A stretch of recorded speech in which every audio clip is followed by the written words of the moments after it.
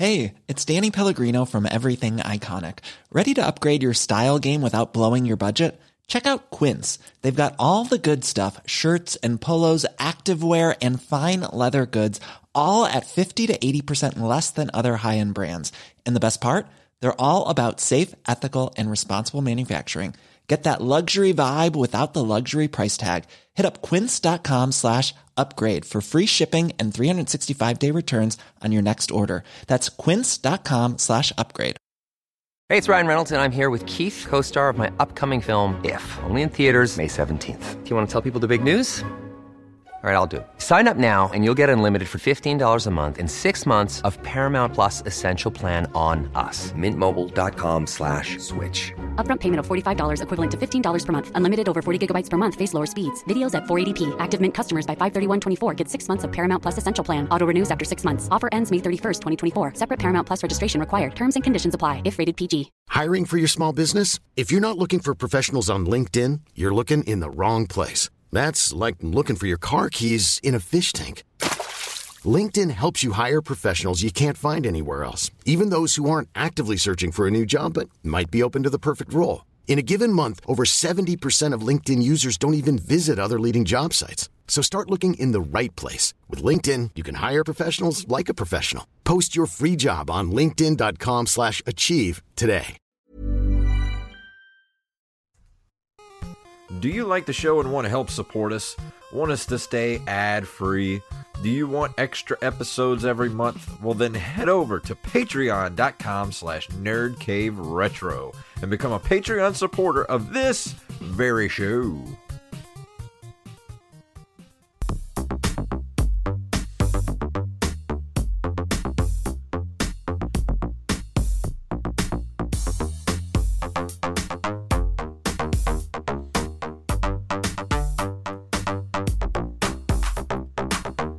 Greetings, programs. It is episode 1337. What this was like 111. Another edition of the Nerd Cave Retro Show. My name is Jason Robbins, and my name is Derek Diamond. So, Derek, I hear you got a funny little thing that you want to rant on tonight. So, I would like to jump directly into that. Oh, geez, I'm so excited. Okay, so I got to give a shout out to Nerd Cave Retro fan Brandon Rutledge for posting this on Facebook. And the headline was very intriguing. And as soon as I read it, I thought we've got to talk about this on the podcast. It's not gaming related, but I know you back in the pop culture palette days would love to talk about the overutilization of political correctness in today's society. Yeah. So just strap your seatbelt on. This comes to us from dailywire.com. The headline reads, "Bringing home the bacon is now offensive." Guess who it offends? Okay, here's the thing. I'm not a vegan, but I am a vegetarian. I'm a pescatarian. I eat fish, seafood, and occasionally I will eat chicken. I am not hardcore when it comes to meat eating or anything like that. Whatever you want to do, you do. I do it for, not only do I love animals, but I do it for health reasons.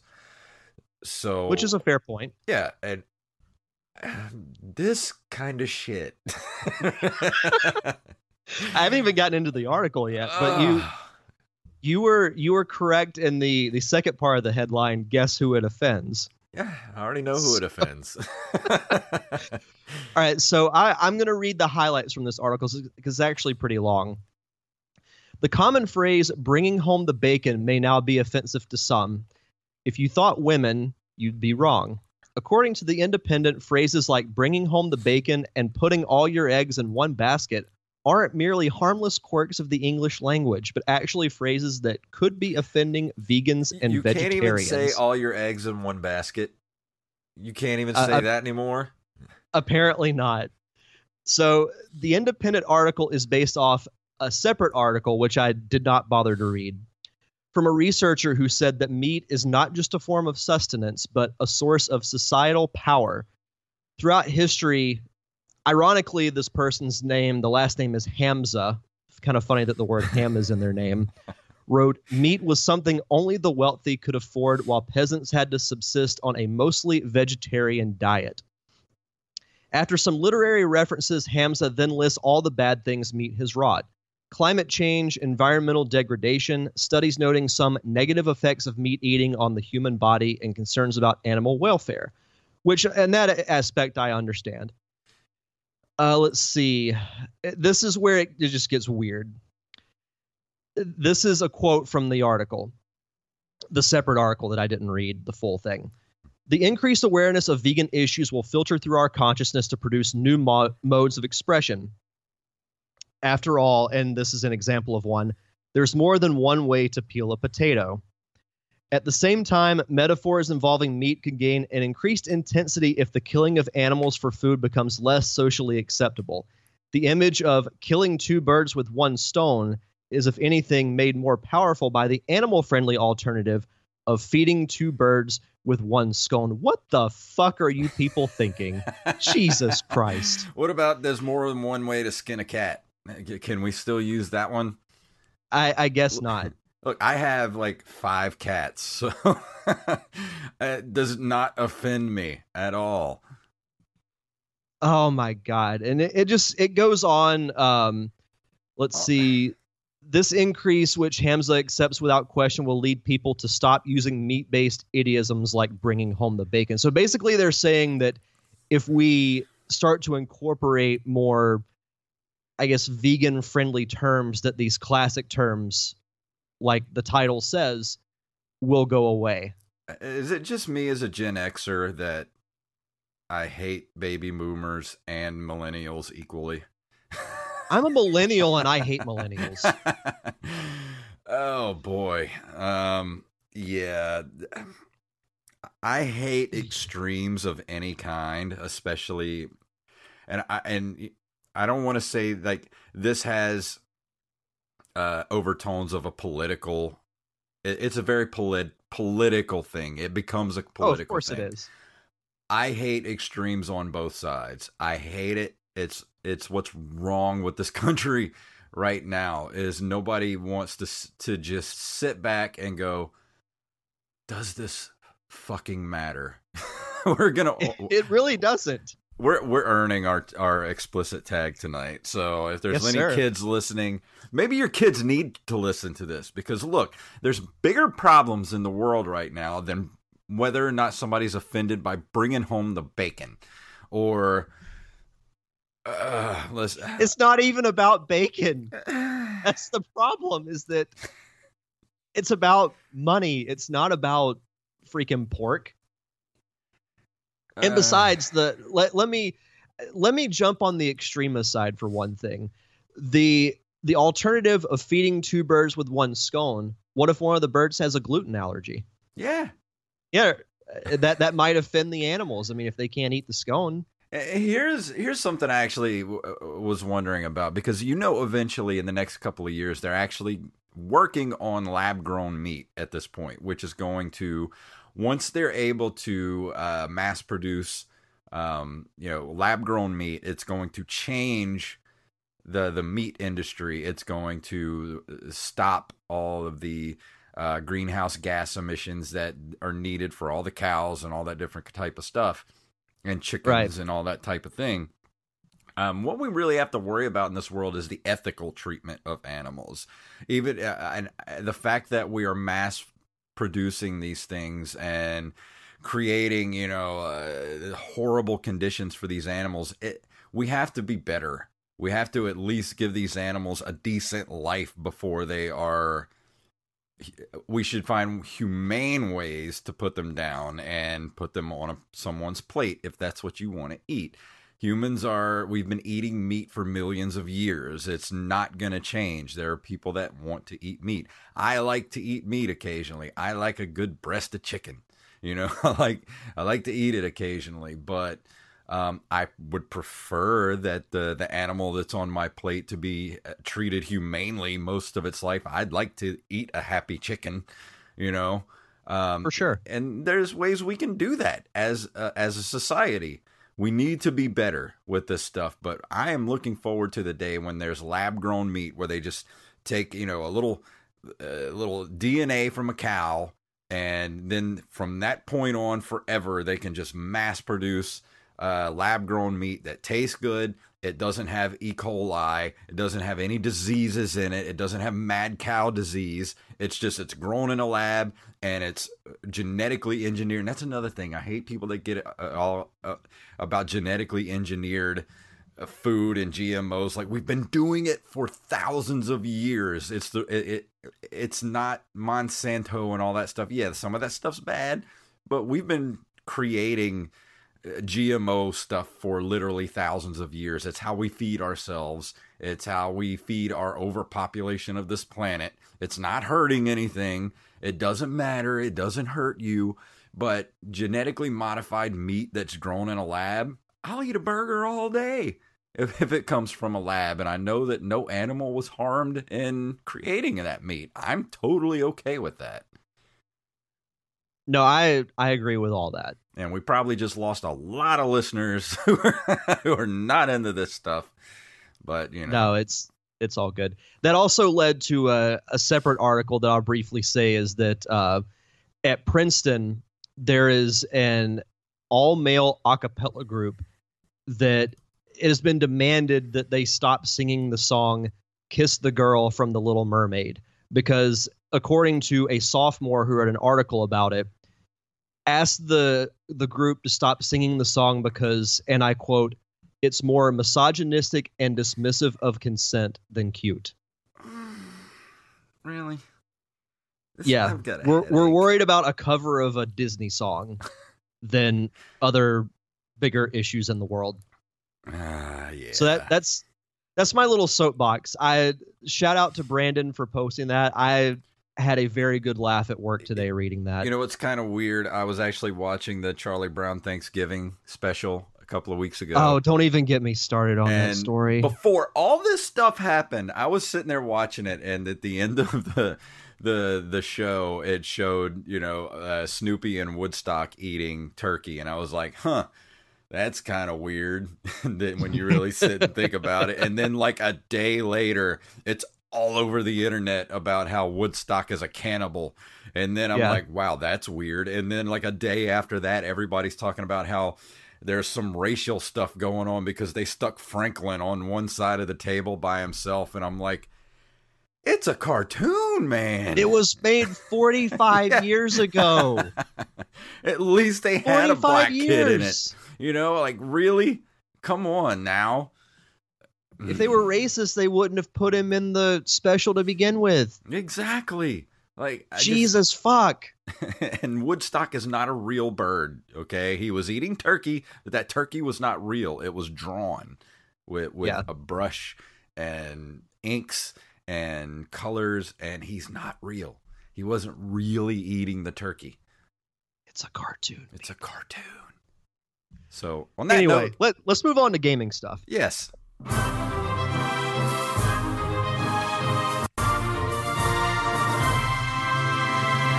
This came to us on arstechnica.com. Allo reveals his Sierra source code collection, then puts all of it on eBay.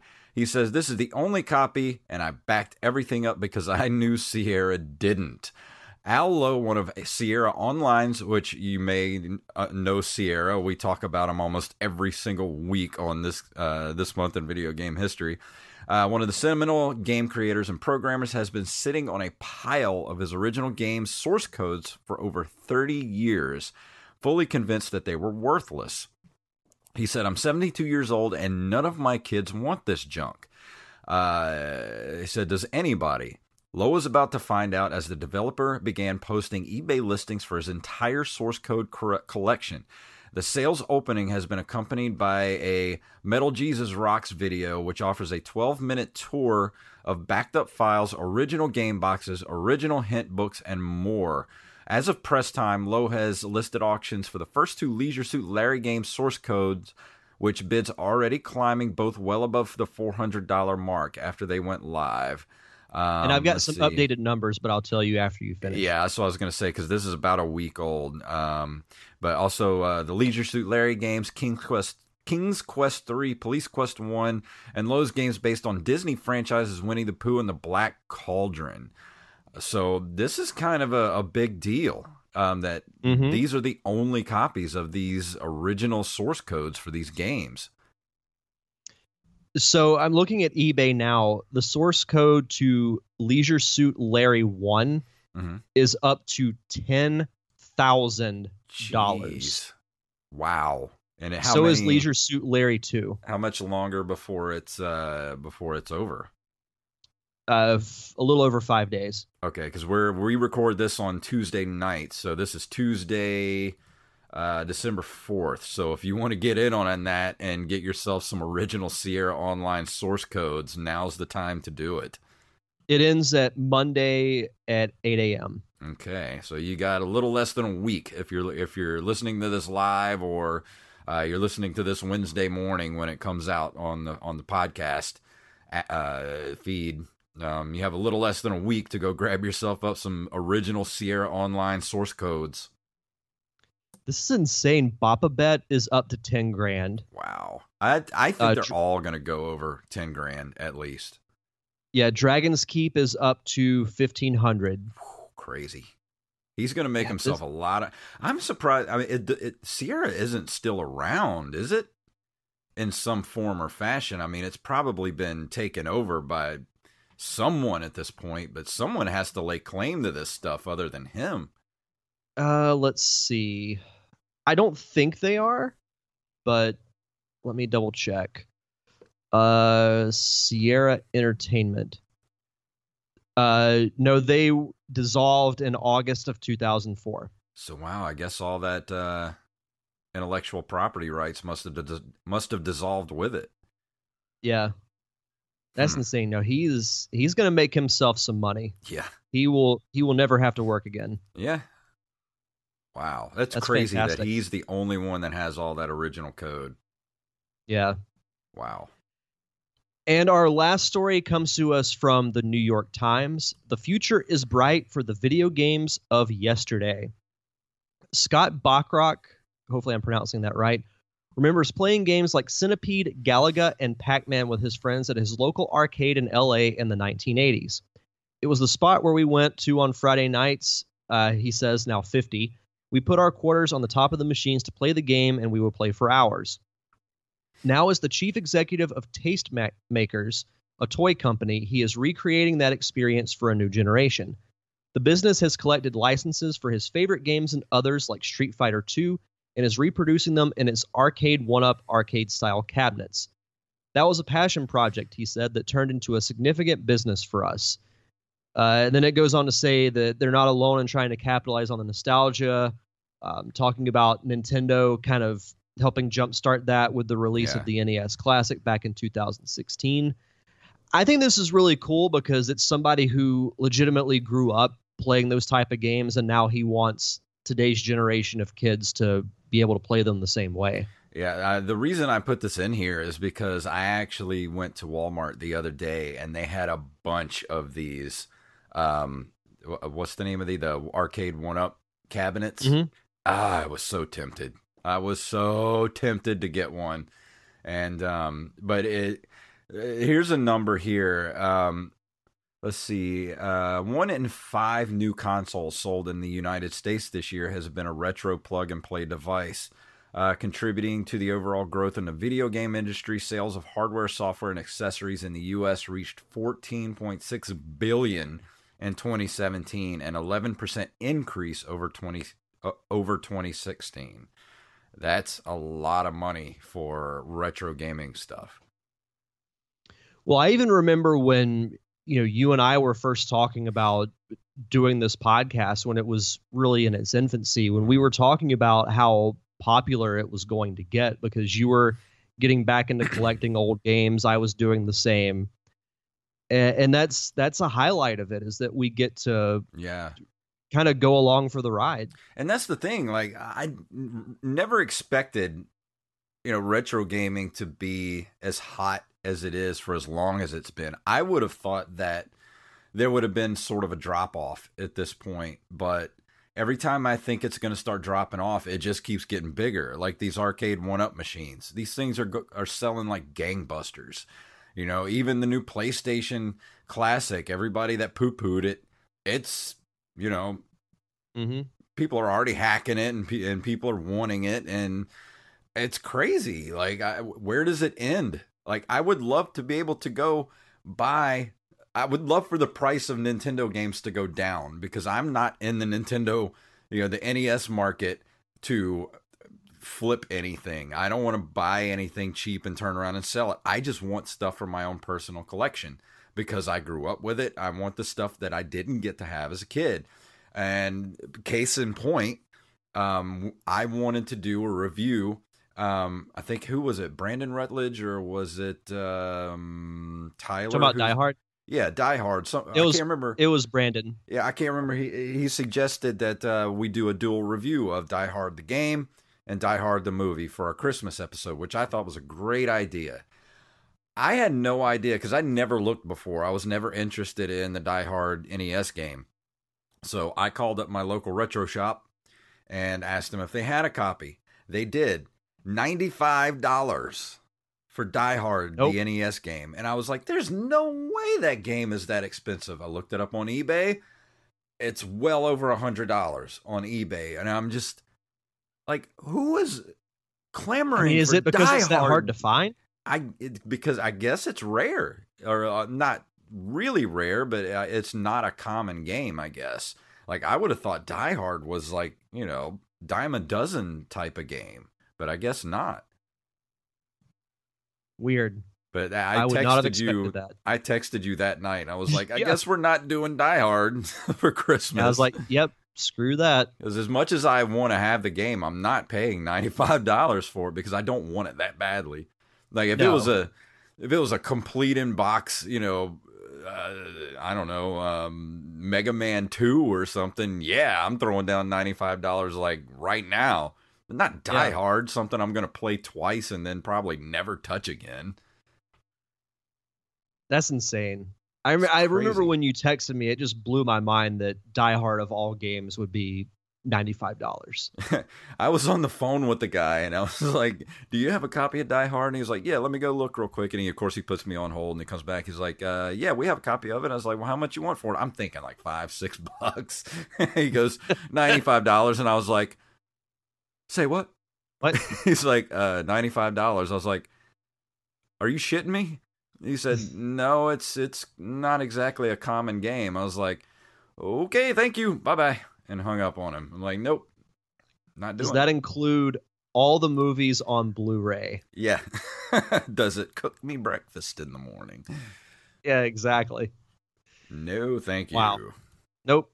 So we'll do something else for our Christmas episode. Yeah, we'll figure something out. I was trying to look up and see if there were any more Christmas themed video games I could pick up, but there aren't that many. There is a Home Alone game, but I'm not doing it's that. Awful.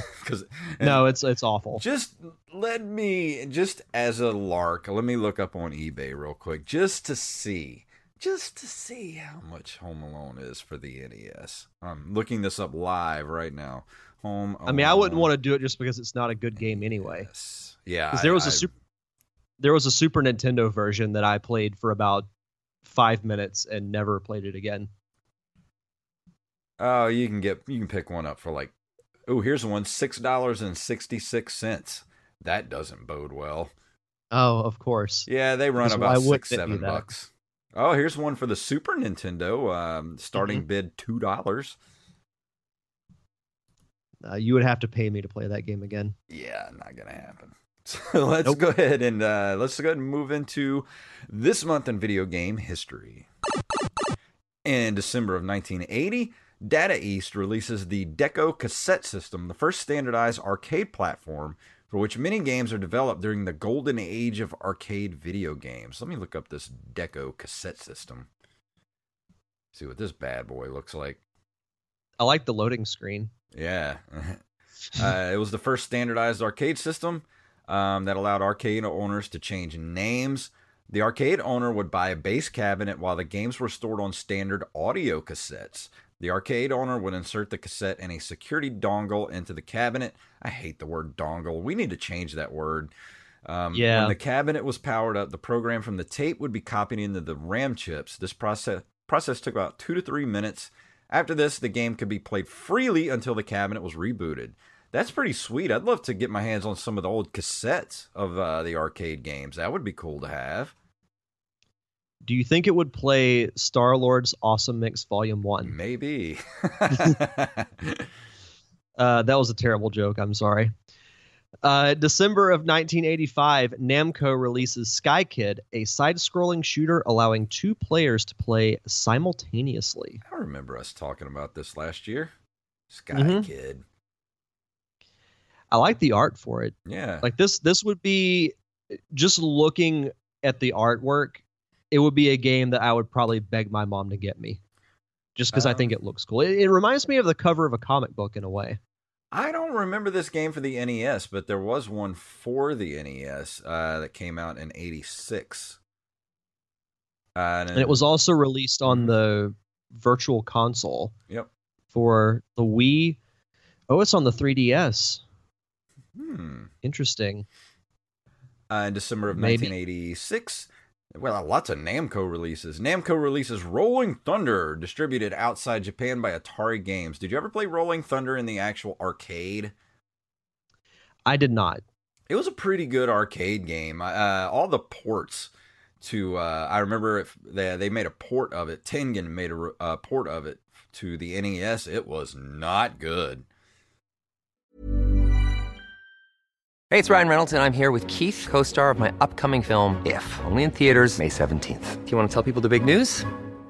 All right, I'll do it. Sign up now and you'll get unlimited for $15 a month and 6 months of Paramount Plus Essential Plan on us. MintMobile.com/switch. Upfront payment of $45 equivalent to $15 per month. Unlimited over 40 gigabytes per month. Face lower speeds. Videos at 480p. Active Mint customers by 531.24 get 6 months of Paramount Plus Essential Plan. Auto renews after 6 months. Offer ends May 31st, 2024. Separate Paramount Plus registration required. Terms and conditions apply if rated PG. I'm Sandra, and I'm just the professional your small business was looking for. But you didn't hire me because you didn't use LinkedIn Jobs. LinkedIn has professionals you can't find anywhere else, including those who aren't actively looking for a new job, but might be open to the perfect role, like me.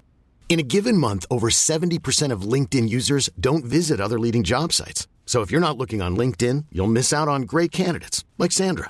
Start hiring professionals like a professional. Post your free job on linkedin.com/achieve today. Yeah, I don't really know much or really anything about this game. Again, I like the flyer. It looks very comic book like. I think we're making actually a pretty good re-release. Because it was a great arcade game. It would go great on the Switch. Drink Wally. December 19th of 1986, Nintendo releases Kid Icarus, another game I need to get my hands on because I really want to play this game. I have not played it in decades. But the only thing I remember from Kid Icarus is that it is insanely difficult. That's what I've heard, but never played that one. Like I've said before, my NES knowledge was very limited around that time. I remember that you watched Captain in the Game Master, right? Mm-hmm. And what was the guy that was like a talking eggplant? The Eggplant Wizard? Yeah, the Eggplant Wizard. He was from Kid Icarus. Oh, yeah, that's right. Yeah. That was a good cartoon. That's what we need to do. We need to review an episode of Captain in the Game Master. We should do a commentary. We should do that for Christmas. Yes. I'm in. Let's do that. I was hoping you'd say Legend of Zelda, but I'll settle for Captain N. Oh, I'm kidding. We could do Captain N. Okay. December 14th of 1990, Commander Keen is released as shareware, the first major platformer on a PC. Commander Keen, what is this? The cover art is on point for this episode. Yeah, it is. I love that cover art. Wow. Let's see. A series of side-scrolling platform games developed by ID Software. It consists of 6 main episodes, a lost episode, and a final game. All but the final game were originally released for MS-DOS in 90 and 91, while the 2001 Commander Keen was released for the Game Boy Color. Awesome. Never heard of this franchise. December 1st, there's a lot of stuff for 1991. So here we go. Let's get started. December 1st, 1991, LucasArts releases Monkey Island 2, LeChuck's Revenge for the Amiga, MS-DOS, Macintosh, and FM Towns. And we've talked about Monkey Island before. Yeah, if you're interested in playing Monkey Island, any of the Monkey Island games, which are really good, you can pick them up on Steam. And Good Old Games right now. They're LucasArts point and click adventures like Day of the Tentacle and stuff like that. So if you're into those type of point and click adventures, go pick up Monkey Island on Steam. Absolutely. December 4th of 1991. 91 was a busy year. Yeah, it was. Especially in December. Konami releases Super Castlevania 4 for SNES in North America, which I reviewed, I think. Did I review that this year or last year? Last year. I think you did it for last October. Yes, because it was part of the SNES Classic. Mm-hmm. So that was where I played it. Such a good game. If you're into Castlevania at all, this is one of the best. This Castlevania 1 for the NES, Super Castlevania for the SNES, and a couple of the Castlevania games that came later, like for PlayStation. Those were really good. So if you want to step into Castlevania, get these two first. The first Castlevania for NES and Super Castlevania for SNES. You can't go wrong. Yep, Super Castlevania, very good game. On December 6th of 1991, Mega Man 4 was released in Japan. Heard of this game? I think I have too. I've heard of this Mega Man character. But it's not actually like Mega Man 2, right? Like it's the proper numerical order? Okay. Yeah. Oh, man. December 13th of 1991, Tecmo releases Tecmo Super Bowl for NES to follow up to 1989's Tecmo Bowl. I loved the Tecmo Bowl games when I was a kid. Even though they were slightly broken. Yeah. They were still fun because all you had to do was play as the Raiders, pick Bo Jackson, and you could not be beaten. But I had a lot of memories of playing Tecmo Bowl with my friends on the weekends, like staying up really late, playing Tecmo Bowl, eating Doritos, drinking Cokes, all the junk food you could eat. Tecmo Bowls are classic. Two more to close us out. On December 16th of 1991, Microprose releases Civilization. As of 2005, it is still Sid Meier's most successful game. I love the Civilization games. I don't know if you've ever played them. Actually, right now, I think you can go on Steam and get Civ 5 with all the DLC. I think I picked it up for like $15 on a sale about a year or so ago, but it's always on sale. So if you're interested in any of the Civilization games, you should do that. Plus the Civilization Revolution came out on Xbox 360, which was really good. And then there's another Civilization, I think Civ Rev game coming out for the Switch early next year, which I am very interested in getting. Drink, Wally. Yeah, I would like to play the Civ games, but I know it's one of those that if I did, I would probably not be able to stop. Yeah, it's definitely one of those games where when I started playing Civ 5, I started a game at like 9 o'clock at night, and next thing I know, it's like 4 in the morning. So it's one of those type of games. I know exactly what you mean. And to close us out on this month in video game history, on December 1st, 1991, Sega releases the Mega CD in Japan, one of two attachments that came along for the Sega Genesis. Probably the most notable name for this was the Sonic CD game, which I do want to go back and try and beat at some point, but it's a very good Sonic game. But other than that, I mean, I really played Sega for the Sonic games. I never bothered with the attachments all that much. I played Sonic CD for the PC. Yeah. So I never actually owned any of the attachments. Yeah, I didn't even own a Sega, so I have to rectify that somehow soon. I'm sure you'll be able to find one eventually. But tonight we are going to be talking about...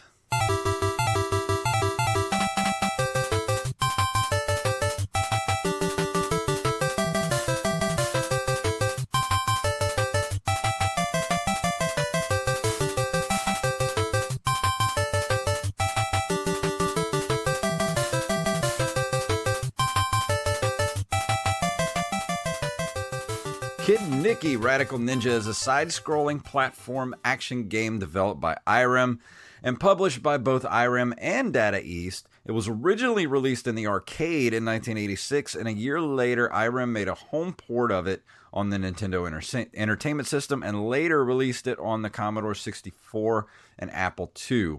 Very kind of simple story to the game. Kid Niki begins with Kid Niki training in a ninja school. While he's training, a bird gets shot down by an arrow inside the dojo, which is weird, containing a message from the evil stone wizard saying that he has kidnapped Princess Margot. Without hesitation, Kid Niki jumps through the school's thin wall and goes to the rescue. So there's not really much that, it's a save the princess type of game, much along the lines of like Super Mario Brothers and stuff. One of the things that I noticed playing this recently, like I said a couple of weeks ago, this is actually one of the very first, I think probably the first game I ever played for the Nintendo. And then I remembered there was, right down the street from my house, there was this gas station. And they started to eventually rent videos out of the gas station. And then they started to rent Nintendo Entertainment Systems. So one weekend I asked my mom for whatever it was, like $10-15 to rent a Nintendo. I rented a Nintendo for the weekend and I got Kid Niki. And that was kind of my first foray into playing Nintendo in my home, in my bedroom. So I have a lot of memories of playing this game. I haven't really played it much since then. I picked it up a couple of months back at a flea market. I think I got it for like $3 or $4. It's a very common game, so it's not hard to find a copy of Kid Niki anywhere. But one of the things I noticed about this game playing it is how really difficult this game is. Like, it's very much in the vein of Mario. Like, it's a very early Nintendo game. The graphics are kind of sparse. They're not very detailed. I mean, the game looks great, don't get me wrong, but it's still got kind of that early Nintendo look to it. And as far as the side-scrolling elements, like the hit detection is a little too much sometimes, and it's one-hit deaths in this game. So that was really, really frustrating. That sucks. Any questions thus far about Kid Niki? Well, I was going to comment, I did watch some gameplay of it before we started. It did remind me a lot of Mario. It seems like it plays in a very similar way, like a platformer. I did notice, you use a sword, which was pretty cool. It seemed like a really short game. It is. There's only 6 levels to the game, and the bosses are actually easier than some of the other enemies. Like, all the enemies in the game are one-hit enemies.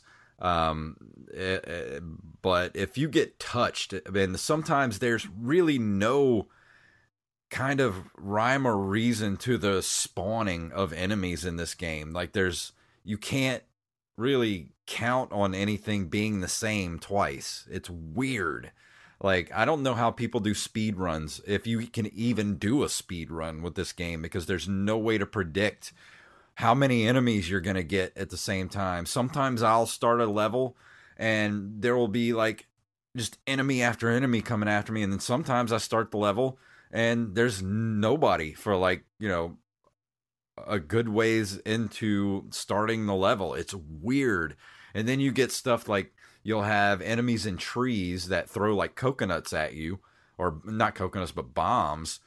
And if you get hit by a bomb while you're trying to jump in the air or try to dodge them, you die. If you get hit, you step in the fire, you die. Like, everything kills you in one hit.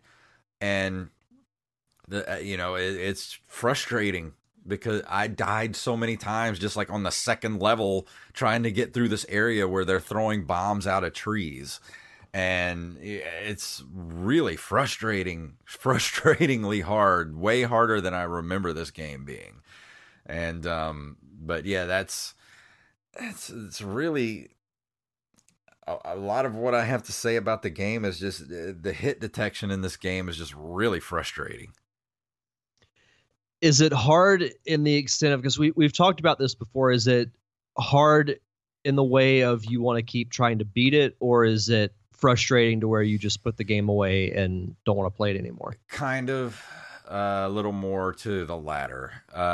Because there's no like kind of rhyme or reason, there's no patterns that you can follow because it's different every time you go through the game. There's no way to kind of learn how to go through the level and dodge things. And like, you can go through Mario Brothers and all the enemies are always in the exact same spots. That's what makes speed running so popular with that type of game. And I don't know, I mean, it's a good game. I'm not gonna poo-poo it too much. I mean, I do think that this is definitely a must-have for any Nintendo collection, but it's kind of frustrating to the point where you just kind of just get like, I don't really feel like doing this right now. That kind of thing, Yeah. And it is available, not the NES version, but the actual arcade version is available on the Nintendo Switch for the Arcade Archives collection that they have. So if you're interested in playing the actual arcade version of this game, you can pick it up on the Nintendo Switch. The Arcade Archives are actually pretty cool. I've got the Donkey Kong one, yeah, and the Mario Brothers version, and I like both. So yeah, and like I said, some of the bosses, it's weird because you get killed so easily by just regular enemies, but then you're in a boss battle and you'll get like thrown all over the screen and hit and you don't die. It's weird. It's really strange. But let's see, there's 6 levels to the game. I didn't actually finish the game.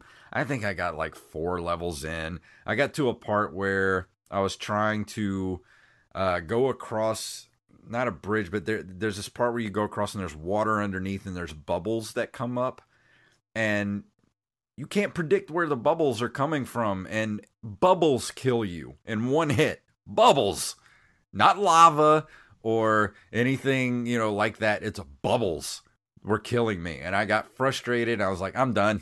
I don't want to do it anymore. And that sounds just a little bit obnoxious. Yeah. But like I said, I would like to actually to try the arcade version of the game on the Switch, which I might do over the holidays, because I do like this game. I liked it as a kid, but it is frustrating just because of the sheer fact that there is no rhyme or reason to like the spawning of enemies, or there's no patterns to anything. It's so random, and that's my biggest complaint with the game. Which is why I actually looked up on YouTube to see if there were any speed runs, and I didn't see any. Yeah, I didn't see any when I looked at when I went on YouTube to watch the gameplay. I don't think you can speed run this game because it's so random. I would agree with that. Well, even the gameplay version that I watched was it was less than an hour. Yeah. For sure. So that's, I could even tell by that alone that it was a really short game. Yeah. But that, I mean, on a scale of 1 to 10, I would give it a solid 6. It's a little bit better than, a 50%. It's not something you're going to want to play all the time, But if you want that definitive, like this game is definitive Nintendo to me. That's why I like it so much. It's one of the first games I ever played. I have a lot of memories of this game. And, you know, I give it a little bit of leeway that way. But I do think it is an essential must-have for a Nintendo collection because it does scream Nintendo to me. Like that, when I think of Nintendo, this is one of the games that pops in my head because it was one of the first ones I played. No, I can understand the sentimental value at least. Yeah, and like I said, the music's really repetitive. There's not much to really choose from. As you're gonna get really tired of hearing this. Yeah. You're gonna hear that the whole game. So get used to that. And you know, the graphics, like I said, are very early Nintendo. They're not very detailed. It's kind of, I mean, it's a good looking game. It's not ugly by any means, but it's not anything special. But like I said, it's worth having. It's worth playing. I like to play the game occasionally, but I am really interested in getting the arcade version for the Switch. So I think I'm going to do that over the holidays. Yeah, for sure. But no, it looked interesting from, you know, what I watched on YouTube, but I can see where it would be frustrating for sure. Yeah. So any other questions or comments about Kid Niki? I don't think so. I think you pretty much covered it. Another thing I wanted to say, there is power-ups in the game that you can get, but they don't really do anything to help. So I don't ever really bother with getting the power-ups in the game. Like, this game could be improved a lot. And that's why I'm kind of interested in the actual arcade version to see what the differences were between it and the Nintendo version. Yeah, for sure. But yeah, I give it a 6. So it's not a bad game. It's not a great game. It's just kind of one of those middle-of-the-road Nintendo games. But I do think it should be in everybody's collection. And you can go to any retro game store and you'll probably see 5 copies on the shelf. I mean, this is one of those dime a dozen Nintendo games that you can pick up for like $3 or $4. I mean, you're not going to be paying out of your, you know, you're not going to break the bank buying Kid Niki. So if you come across a copy, pick it up. You'll be happy you did.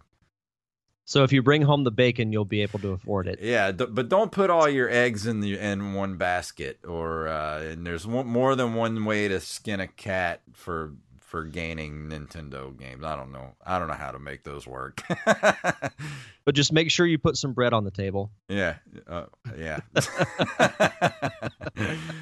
Is there anything? Oh, I'm sorry. Go ahead.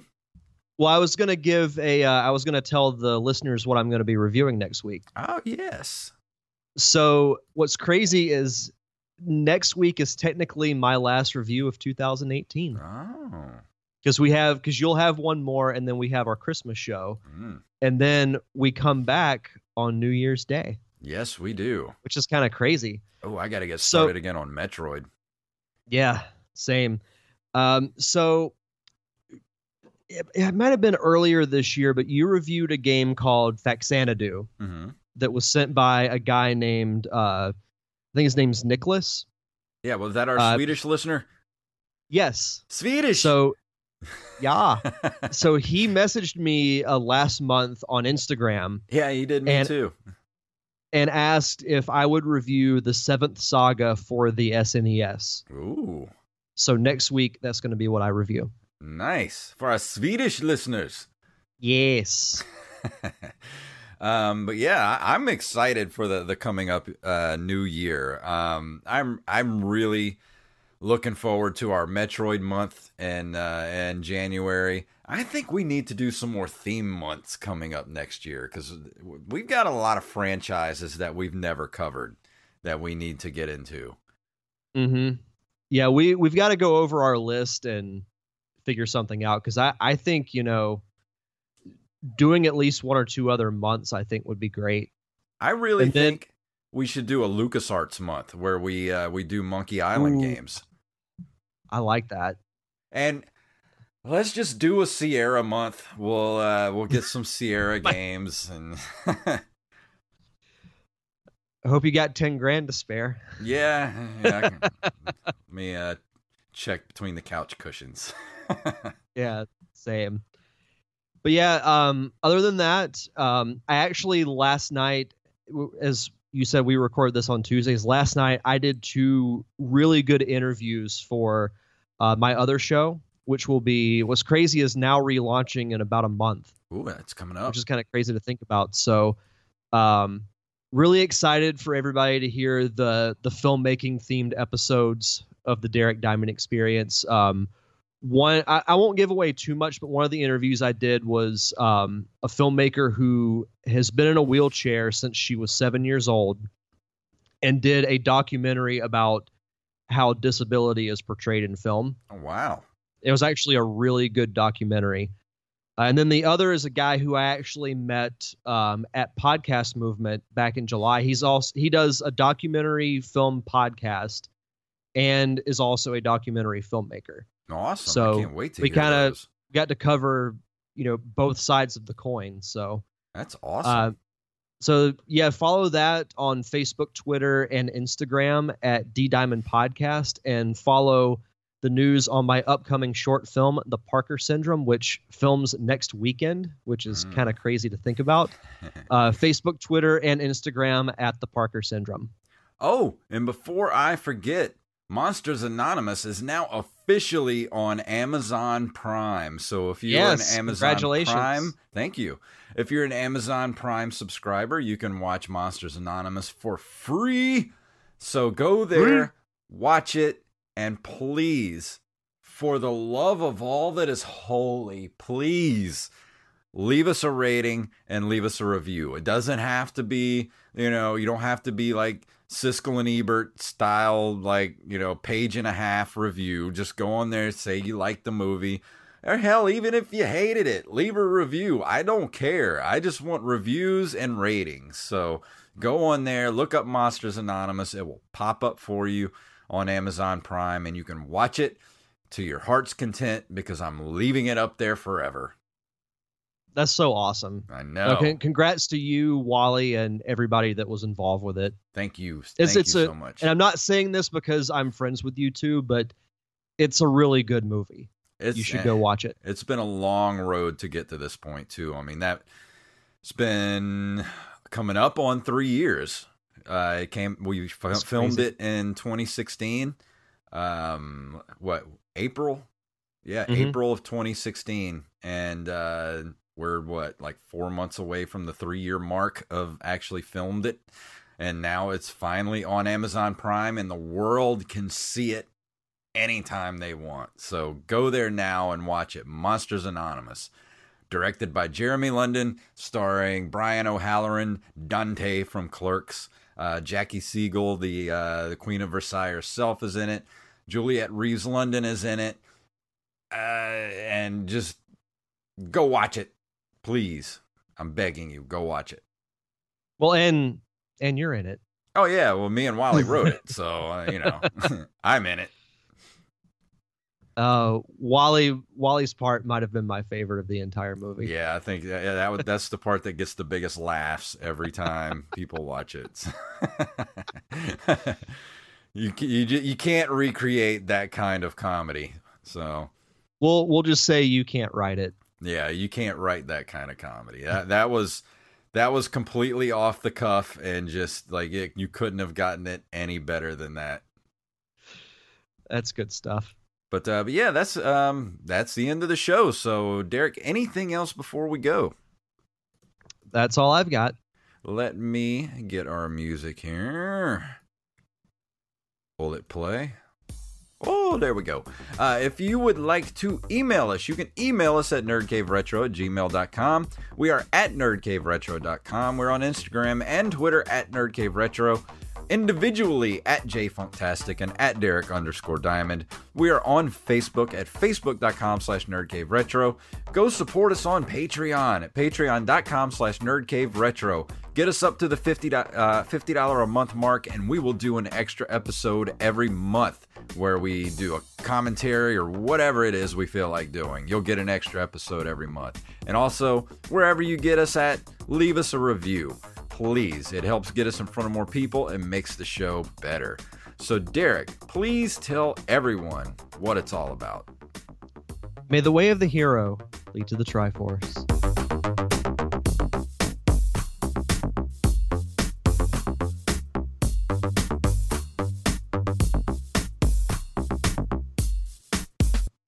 Monkey!